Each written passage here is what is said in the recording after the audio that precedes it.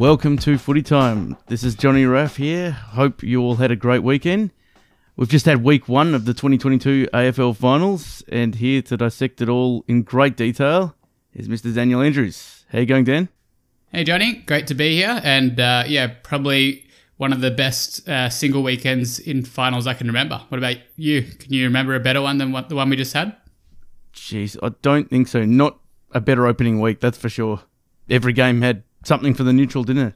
Yeah, for sure. Like, I think often going into a final series, you just hope that there's going to be a few good games because often, a team does sort of just get on top and there's still good games, but, you want there to be some real close ones. And, the first week of the finals delivered on all fronts, really. So, if anything like this is going to happen, from in the next couple of weeks, we'll be spoiled. But I guess we've already been pretty spoiled with having at least 3 and probably 4 really great games to watch in a single weekend. Yeah, absolutely. The game's in good shape, and this was a showcase of it all coming together for some great footy. We're going to go through each final from the weekend. The who, the what, the why, some of the highlights from these games, where they were won, where they were lost. And to kick things off, we'll start with the qualifying final on Friday night between Melbourne and Sydney. Over to you, Dan.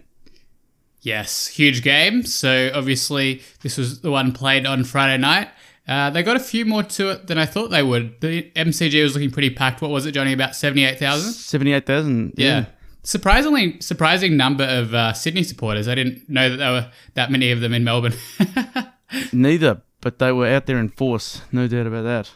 Yeah, so just a reminder, Melbourne finished above Sydney on percentage only. So, yeah, I think a lot of people were predicting this game to be pretty hard fought. Most people were still tipping Melbourne, but I think a lot of people, even if they were tipping Melbourne, were recognising that it was probably going to be quite a tough game. Yeah, absolutely. It was. We said last week it was probably going to be a couple of goals in it, it was just. It was a matter of who was going to be on top at the end, wasn't it? Yeah. All right. So I've got a quick rundown. So I'll go through the rundown and then we can have a bit of a chat and some questions to dissect as well. So let's get into it. So first thing I noticed sitting there at the ground was it's just really hard to find space.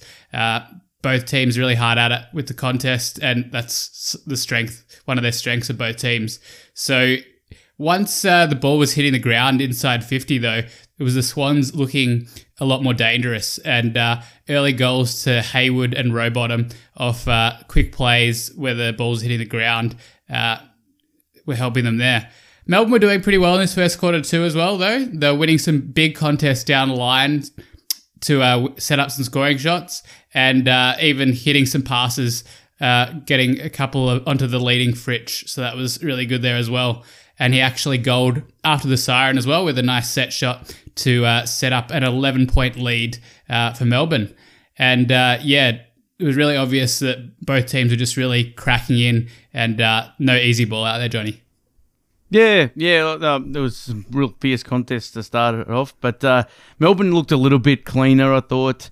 Sydney maybe a bit jittery in that first quarter, but you knew that it was only going to take a matter of time for them to settle in. Absolutely.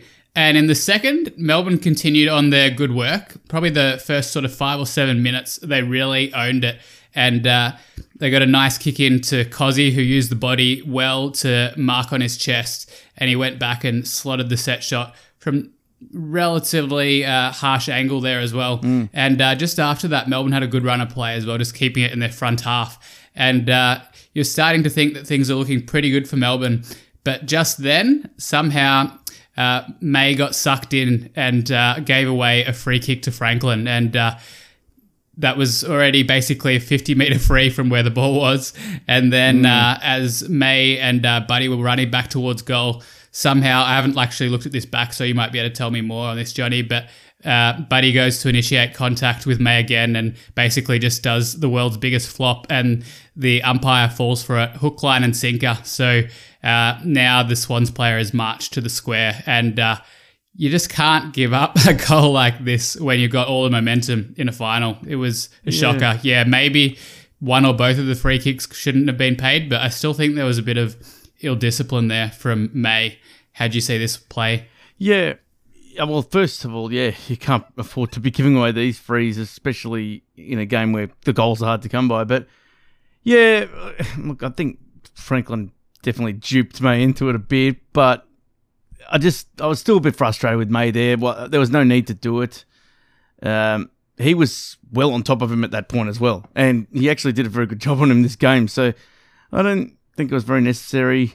But yeah, it was just kind of like two school kids fighting off the ball. And, it was just such a silly thing to be doing. Like, Melbourne had all the momentum at this stage. They were probably, it was probably the point in the game where it looked like they were most on top. And it just felt like you'd let the air out of the balloon and just given Sydney a gift, basically just saying, here's a way back into the game. Yep. What are you going to do?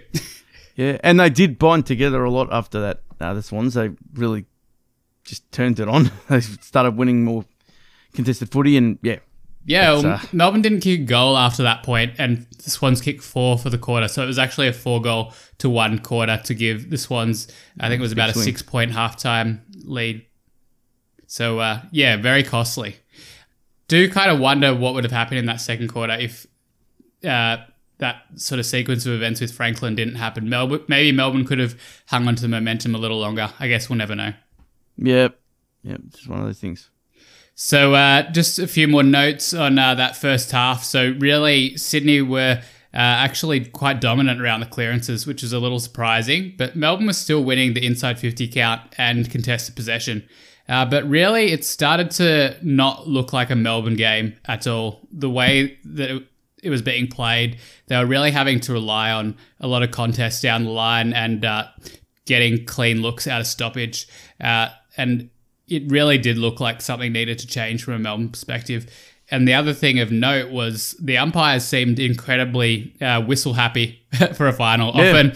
Often you'd think the umpires, do put the whistle away a little bit in a final, but they were finding frees everywhere, it seemed, for both sides. But sometimes it was hard to know what the frees were actually for.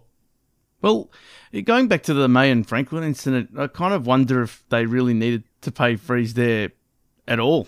Those are the kind of frees that I don't really want to see paid in finals too often. No, I just think that it takes away from, what you're there to see, which is the best players battling it out. And look, I don't know what you thought. I just I find it, if people like if those two were going to act like school kids and stuff around off the ball, then just let them.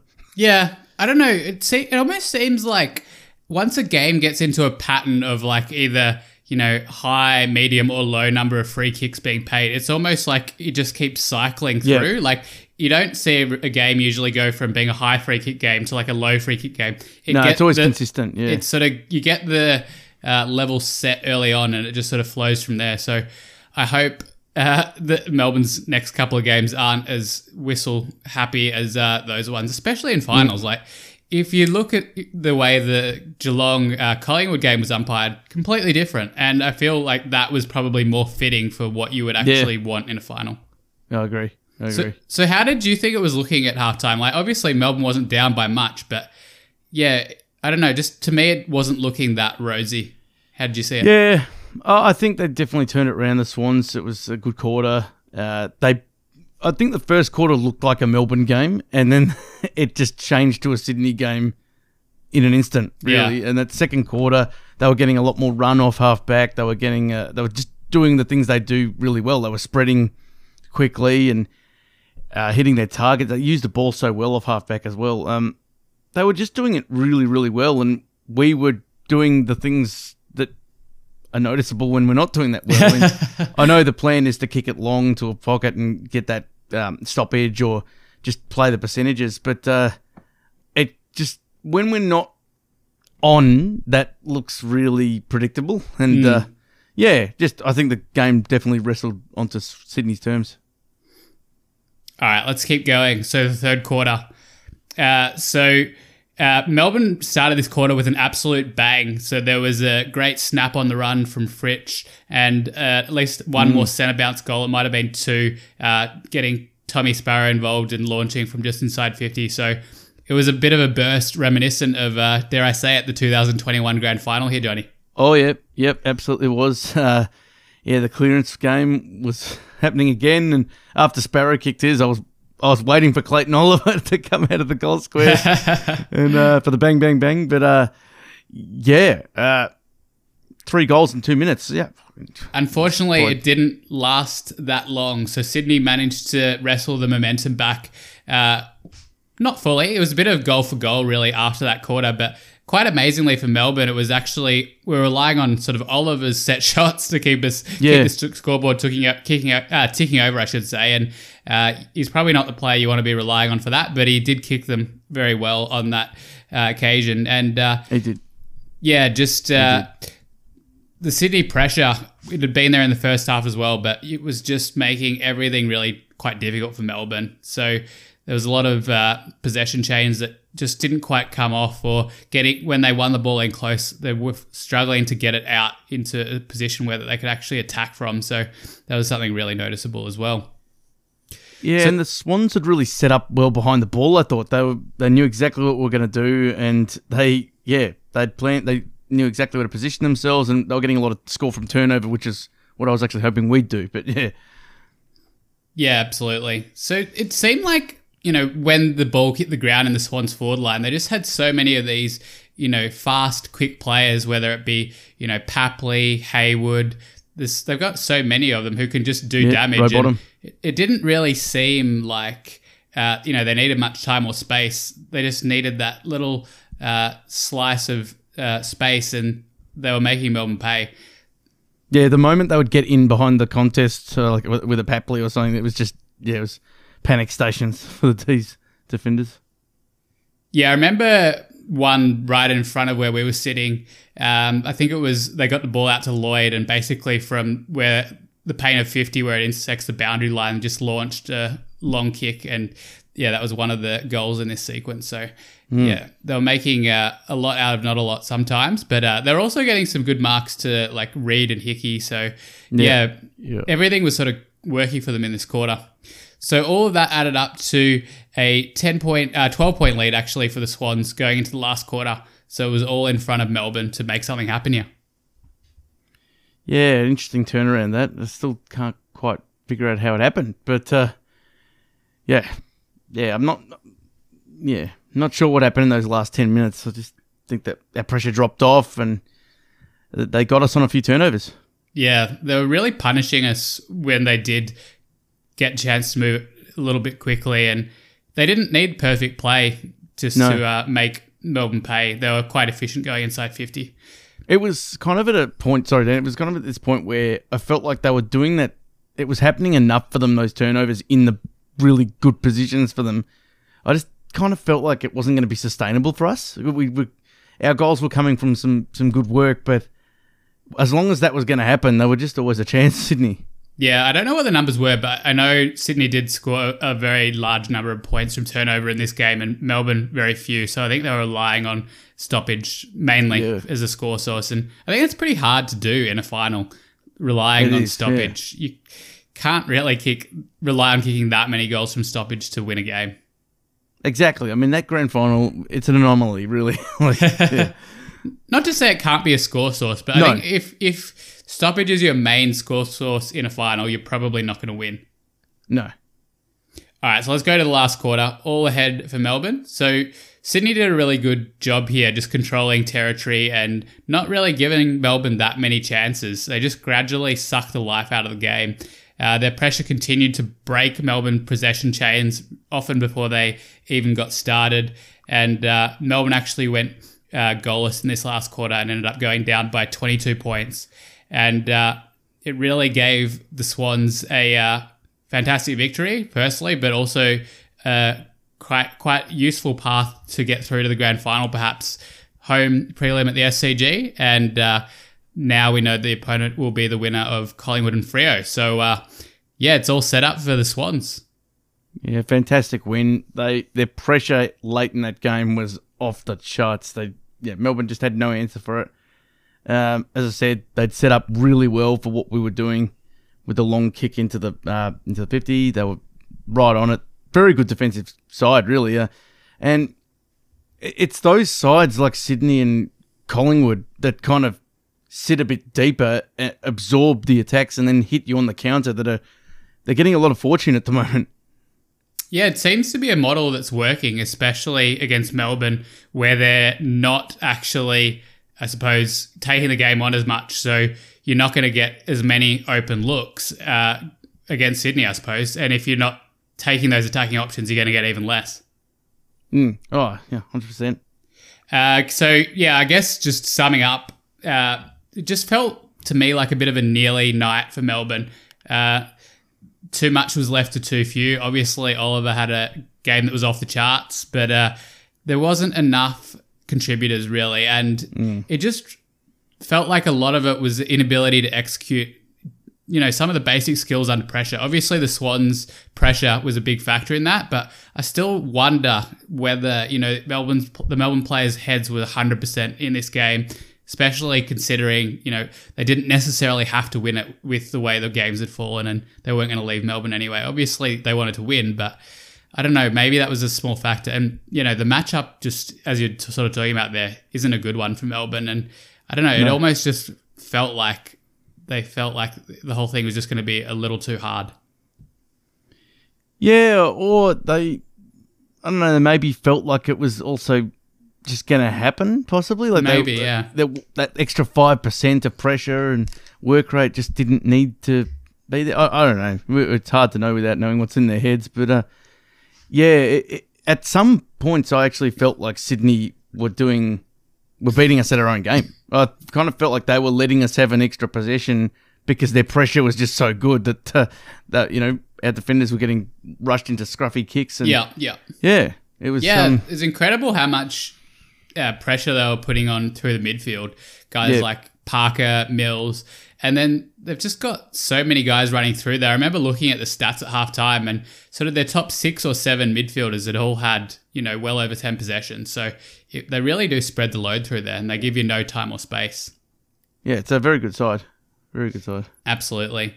So just got a couple of questions for us to unpack some of this, Johnny, and feel free to add in anything you care to. But why does Melbourne keep fading out in second halves? So this is far from a new thing. It almost feels like there's been 2 types of Melbourne games this year against the better teams.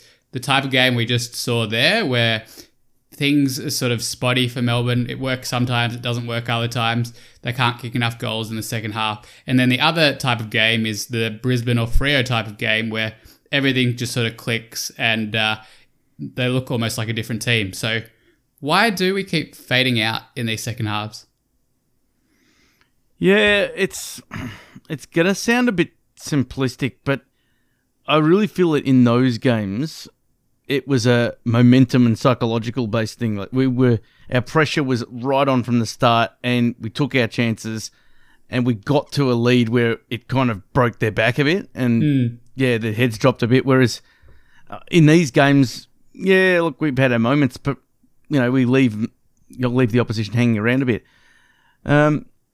It also comes back to the game plan a little bit. And I don't know, maybe sometimes the things that we do play into the hands of the opposition, like Sydney. We obviously came in with a plan that we wanted to lock the ball in the 50, and the best way to do that was to kick to the pocket, which I'm not that critical of because it has worked a lot for us. But I really felt like we were overdoing that, especially in the first half.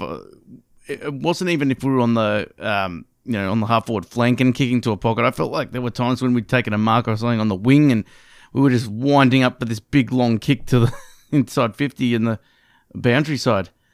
I just feel like in those games, especially in the Brisbane game, we would do that, but we'd also vary up the entries inside 50. And attack. I just think Melbourne's at their best when they're a bit unpredictable and they're taking the game on a bit. There's a bit of dare. It's obviously not reckless dare, but they're choosing the moments to hit up short targets or go in long or... Yeah, so I just think that after a while, the opposition knows exactly what to do and it's easy to defend when they when they see the same thing coming in. Yeah, absolutely. I think a few people have been talking about this, the fact that it just seems like Melbourne perhaps aren't willing to attack enough. Can Melbourne actually win any of these big games if they're not attacking enough, essentially. Like, it seems like a silly thing to say, but like they're almost playing with a handbrake on. Like, we're not saying to go full throttle attack 100% of the time, but definitely not. Like, I think the Collingwood Geelong game was a good example of this. It was very hard for both teams to find space, but really the only time each team was going to score was actually trying to find that space. It almost feels to me like Melbourne are not even trying to find the space. Yeah. Do you know what I mean? So, like, Yeah, how could you possibly kick enough goals if you're not actually trying to find the space you need to, create dangerous scoring chances? And there were a number of times when there was a few good overlapping runs and leads early in the game. And yeah, we've already got our mindset on what we're going to do. The ball carrier coming towards the 50. And yeah, I just think that, as I said, it's a good game plan. I believe in it. But sometimes you've just got to change it up a bit. And most of those games where Melbourne were, exceptionally good last year, especially in those finals, were when we changed the ball movement up a bit.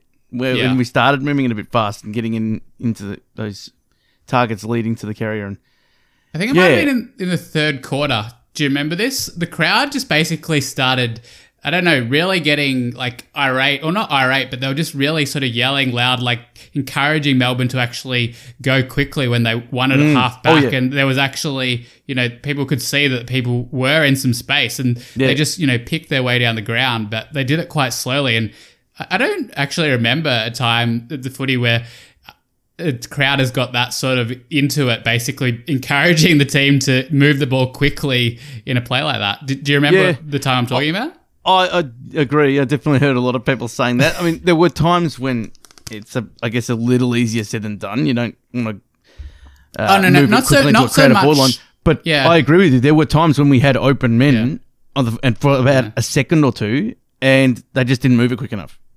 Yeah. I don't know. It does feel like we've kind of changed from last year. And it's kind of slightly hard to judge it because it hasn't necessarily been like this when Melbourne's been at their best. But it does feel like they've throttled back the attack a little bit. And yeah, maybe it is protecting the defense more, but I don't know if it's limiting your capacity to score to such a degree. Surely you're better off actually, opening yourself up a little bit more if you're going to be creating more chances. Like, there's only so much you can do to actually set up the game to defend, right? Like, you need to score at some point. Well, it's also the type of entry. I mean, okay, so they want to get it in there quickly, or they want to get it in and, get repeat stoppages and lock it in there. If that's the case, why not go for some, sort of shallow kicks, low kicks, low and hard, have it ping around a bit in there. If it ends up out of bounds, it's the same result. It just seems this high ball that comes in, it's very slow, very predictable, and it's just easier to set up for if it's coming in every time.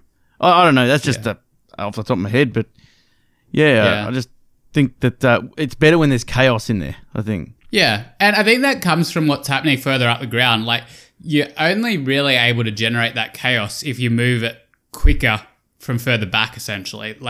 So there's a lot of slow plays from half back. Apparently, we had one score from transition from half back. Absolutely, that was a problem. So, do you think Melbourne gave themselves the best chance to win this game? Yeah, I think in the first half we did, but when it was becoming apparent that we needed to make a slight alteration, I know it's easy to say it now, but I would have liked to have seen us do a few things different. I think that it maybe worked against us and played into their hands a bit. Yeah. The way that we were moving the ball, especially. Yeah. Very low score from turnover, as we've sort of talked about. And it was like that last time we played Sydney as well. And I think that goes to sort of that stuff you're talking about in terms of how well Sydney do fold back and, protect the dangerous space where they sort of know the ball's going. So it means that, you need to be even more sort of conscious of that and not just do the predictable thing the whole time. Otherwise, you just sort of get swallowed up, which is kind of what happened a lot of the time. Melbourne were Yeah. generating a lot of their scoring shots from, getting free kicks, like winning, sort of holding the balls or just getting it from clearance. And there wasn't much else. No, and look, John Longmire's been around a while now, so he knows, it's not his first rodeo. He's got this dialed in, this whole coaching caper. And yeah, I think that unfortunately he outcoached Goodwin again. And the game between Melbourne and Sydney just seems to go the same way every time. It just seems like a very well organised backline, but sort of gets us in the moments that matter. Yeah. Yeah, it's not a great matchup for Melbourne. So let's move to the Swans. We've talked a lot about Melbourne. Yes. Just a real general one just to throw out there. What makes Sydney so good? So obviously they brought incredible pressure in this game. They had so many contributors, but what is their point of difference? Why are Sydney a threat to win this thing? I think that they're just extremely well organised as a side. They know literally exactly where they need to position themselves especially when they are without the ball. They know the best way to get those turnovers in the best positions. They don't have a lot of stars in the midfield, but they've got just relentless workhorses. And yeah, there's guys there that they look like they're just fighting to keep their place in the team, really. Like they're like playing each game as if it's their last. I mean, I think that's it's a nice spread across that midfield, and they all just work their butts off. They got a lot of quick players. These sort of And medium, quick players, very silky skilled. They've just got so many of them. It's, the guys we talked about before, add Heaney to that list. Yep. These guys just, I don't know. They just flexible. run real deep, I suppose. They're very flexible as well. They can play a lot of those players can play a number of positions. And yeah, they just... Yeah, the speed thing's a big one. They put a lot of speed on the contest. And, yeah, just a very well-drilled side. So who do you reckon is more likely to take it up to the Swans at the SCG in that prelim? Would you be more worried about Collingwood or Fremantle from a Sydney point of view? Keeping in mind that they did actually account for the Pies a couple of weeks ago. Yeah, they did. I think that's a very, very good question. Tricky one. The Dockers travel really well. Really well. They do, yeah. And I can also see their kind of style suiting the SCG. But yeah, look, Collingwood would have learnt a lot from that last game as well. So I might just give the edge to Collingwood. But yeah, I'd be interested to see what the Dockers could do. Yeah, that'll be an interesting game as well, Collingwood and Freo, and we'll talk about that a little later just in the preview. But yeah, Collingwood obviously gave a really good account of themselves, but the Swans have already beaten them, so maybe Freo would be a tricky match up there. Yep. I think either one's going to be a pretty tough one. Yeah, we saw what happened to Port in their home final. So home final is a guarantee of nothing in the prelims, but you'd rather have it than not have it. Especially with the pre-finals bye back. Yes, I think spanner in the works. yeah, you've got that long period without playing football again. So Sydney should start favourites, obviously, but it can be a bit of a banana peel as well. A little bit of a poison chalice, maybe. Yeah. So did you have anything else on this game, Johnny, before we move on? Yeah, look, I just think Sydney were really good. They were easily the better team of the night. After halftime, they smashed us in the contest. They smashed us on the outside.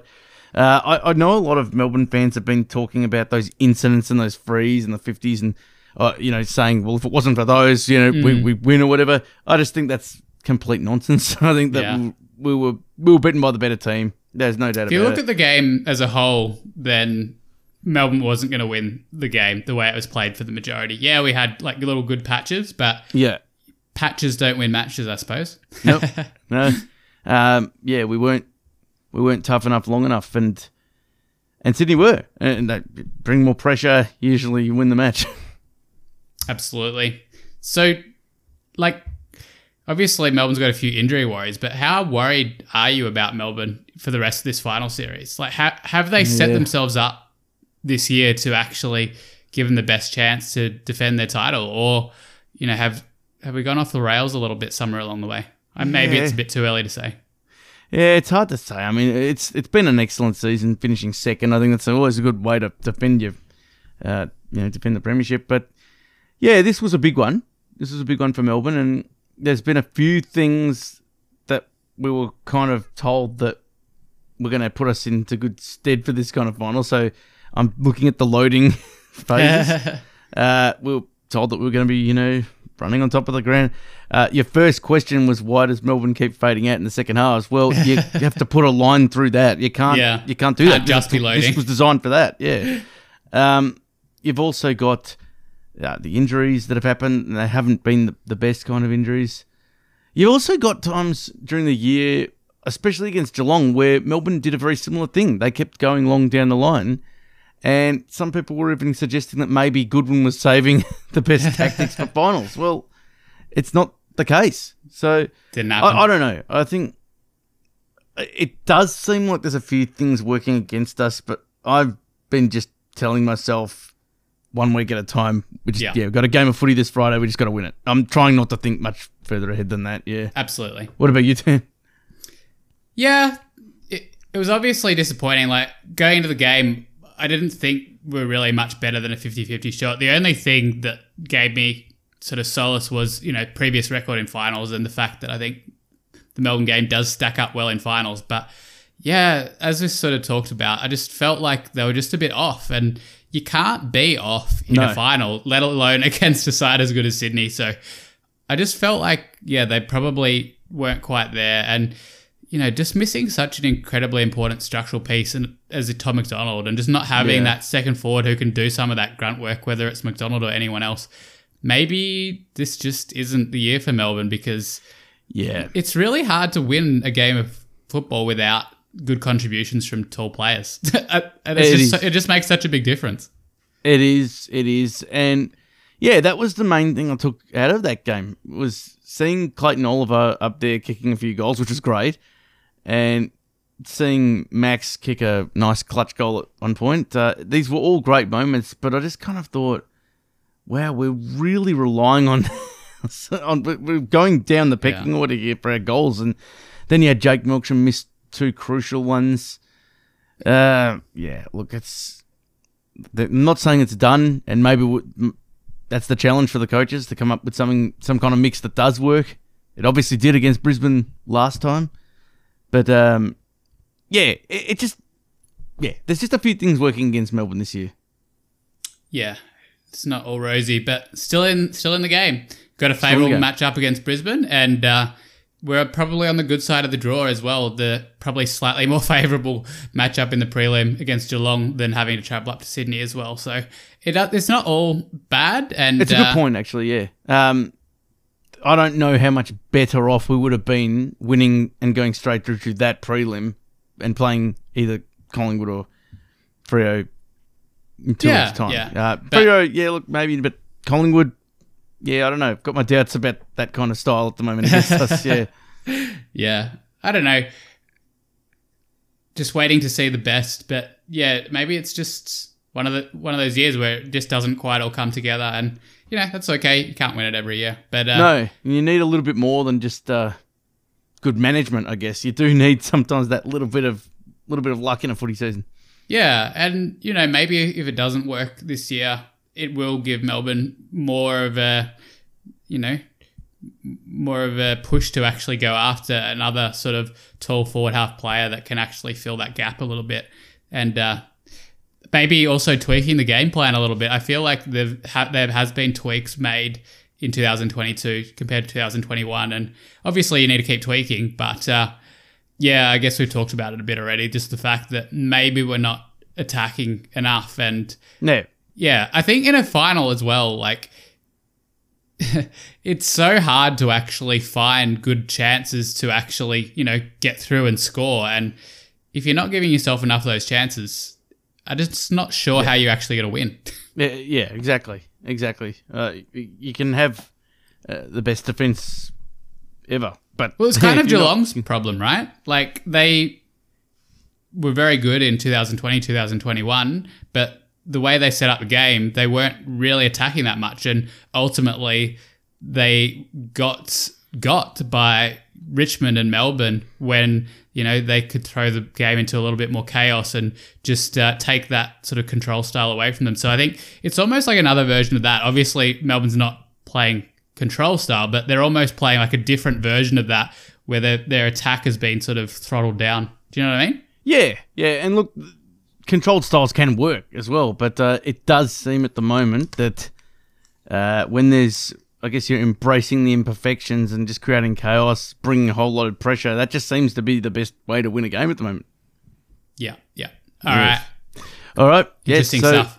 We will move on to the next game. So it's actually the day before this one. Last Thursday night, the first final of the weekend, which was the elimination final between Brisbane and Richmond.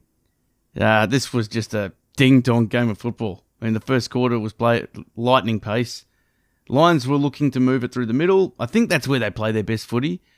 And it was 4-3-27 apiece at the quarter time when Hipwood nailed his set shot right on the bell. It was to and fro from then on. But Brisbane were on top in the middle at the stoppages, I thought, Dan. And this was definitely the case when Dion Prestia was subbed out at halftime with a hammy. Yeah, it's a big blow. Oh, I was actually gutted to see this happen. He's been one of my favourite midfielders to watch this year. Just with his work rate, his two-way running. I think these are the types of mids you want in your team. So it was always going to be hard to cover for. And the game did seem to get onto Brisbane's terms, but the Tigers hung around, and when a few chances in front of goal came their way, they took them. Tom Lynch kicked a couple, and suddenly they had a 16-point lead late in the third quarter. The Lions did manage to answer with a few to reel it back to 4 points at three-quarter time, so we were set for a grandstand finish. And that last quarter was everything you could hope for. Jack Rewald binned 2 clutch kicks from the paint of 50 on the boundary, which twice gave the Tigers the lead. They wanted it, the Tigers. You could tell. Shane Edwards, in what could have been his last game, which turned out to be his last game, made an excellent run down tackle in the forward 50. They would then have the chance to extend the lead when Tom Lynch marked from close range but on an acute angle. His shot from where we were watching seemed to go directly over the goalpost. The umpire's call was a goal, but the score review overturned it pretty quickly. We'll have more on that in a second. With less than 2 minutes to go, Brisbane won a loose pinging ball out of the middle and got it to Zach Bailey on the 50, near the boundary, a little bit out of his range maybe. He launched his kick to the square, and Joe Danaher, using all his forward craft with the ball, managing to also evade 3 Richmond defenders, got his boot to it for the go-ahead goal. With 1 minute left, the Lions kept it close in the contest, chewed a bit of clock up, and managed to score the famous victory. So, maybe not the most highly skillful game, and not the best display of team defence from either side, but both sides scored 100 points, and I think whenever that happens these days, Dad, you've got a pretty good game. Would you agree? Yeah, it's nice to see these games every now and then. I think it was the first time both teams had scored 100 points in a final since 2015. So, it's just pinging around. It was obvious really early on in the game that both teams just wanted to throw the ball around and get it moving quickly. It was almost crazy in that first quarter how much Richmond were taking the game on and opening themselves up.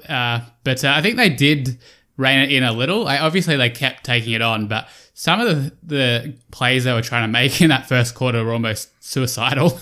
Yeah. No, it was crazy. So,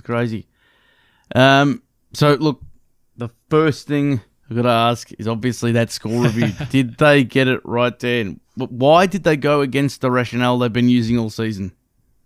Yeah, I think this is one of these things where you get the right result, but you just can't worry too much about how you actually got there. Because if you look at how you got the result, then you probably can poke a lot of holes in it. So Tom Lynch goes for the check side, and he looks completely unconvinced that he kicks it, and apparently that counts for what the score review is doing. So looking at the angles that the score reviewer saw, we presume that we saw the same ones they did. It was very hard to tell whether the ball went through for a goal or whether it went over the point post. You would say it probably went through over the point post, but was it, unequivocal that it didn't go through for a goal? I'm not sure how you can make the decision on that evidence. So, obviously Richmond supporters were pretty ropeable, but did you see the angle, the fan video that got posted on Twitter, Johnny? There was actually a fan basically directly behind in line with Tom Lynch, and it looked like the ball went dead center over the post. So I think we did get the right decision made, but it's a hard one because, was it 100% from what the score reviewer could see? You'd have to say probably no, unless they had a different angle that we didn't see. Yeah. I love incidents that happen in footy that just send everyone into meltdown. You've got that just divide everyone. Every WhatsApp chat, every messenger chat you've got just goes into a complete chaos with all these arguments.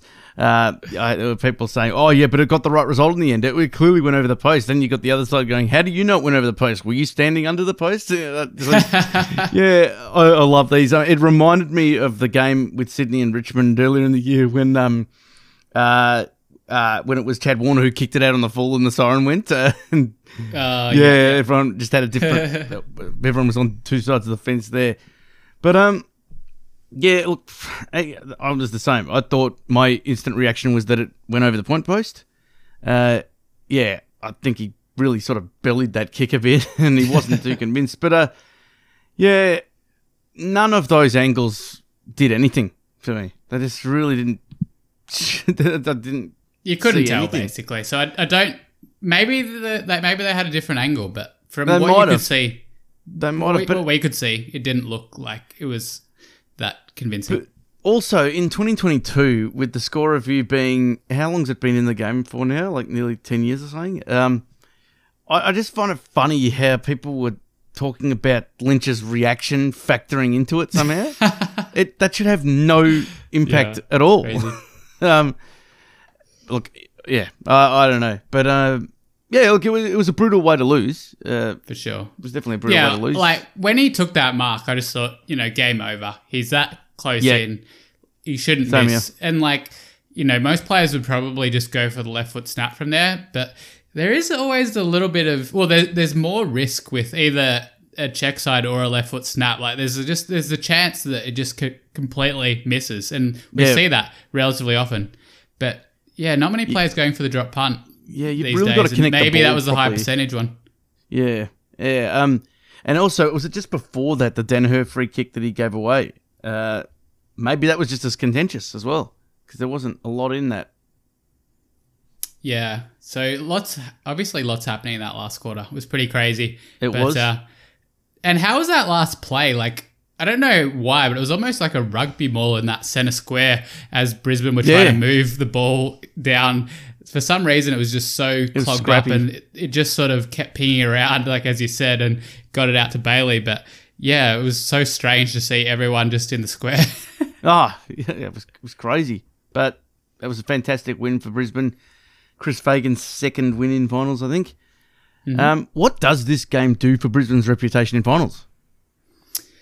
Well, you basically fall over the line. So to me, it doesn't do a lot for their finals reputation in my eyes, because you're basically you're beating an opponent that finished outside the top 8. You're in the top 4 most of the year. Yeah, you find a way to fall over the line at home, but you could have easily lost it. So to me, this does almost nothing to remedy the record in big finals. I know that might seem a little harsh. What do you think? Yeah, I think I'm more along those lines as well. It does a little bit. It would have been catastrophic if they lost, definitely. So it was a great test, and they got over the line. But they also did what they probably should have done. I mean, as you said, they've been in the top 4 most of the year, and they were at home, and they're meant to be elite at home. Yeah, the other thing is, the way the game was played, it was quite a unfinals-like final, if you know what I mean. Almost never in a final you get that much space and that was on offer. And the pressure, while good when it was in close, there wasn't a lot of pressure out there compared to all the other 3 games. So, I don't know. Defences were not marking close or anything. Yeah, winning a game like that as a Brisbane supporter wouldn't really give me that much more hope that you could go to the MCG and win. Like, I don't know.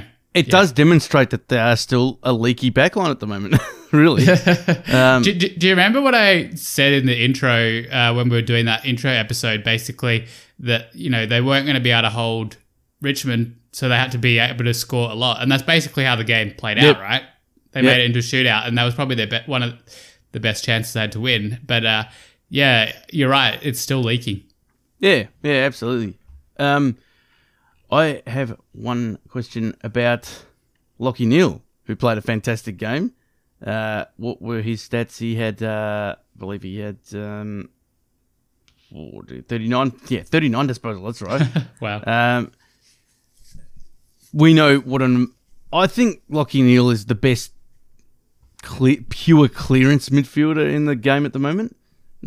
At least on par with a couple of others, but why do you let someone like Lachie Neale have free reign at the contest? Why is he not being stood next to at stoppages? Why did Richmond do this then? I don't get it. The only thing I can think of is they're just not putting that much stock in winning the clearances. That's the only thing I can think of, really. It does seem kind of crazy. It just seemed like at no point did they think this might be something we need to shore up a little bit. And I just think that was a bit of it wasn't a good move to not do anything. Yeah, absolutely dominated.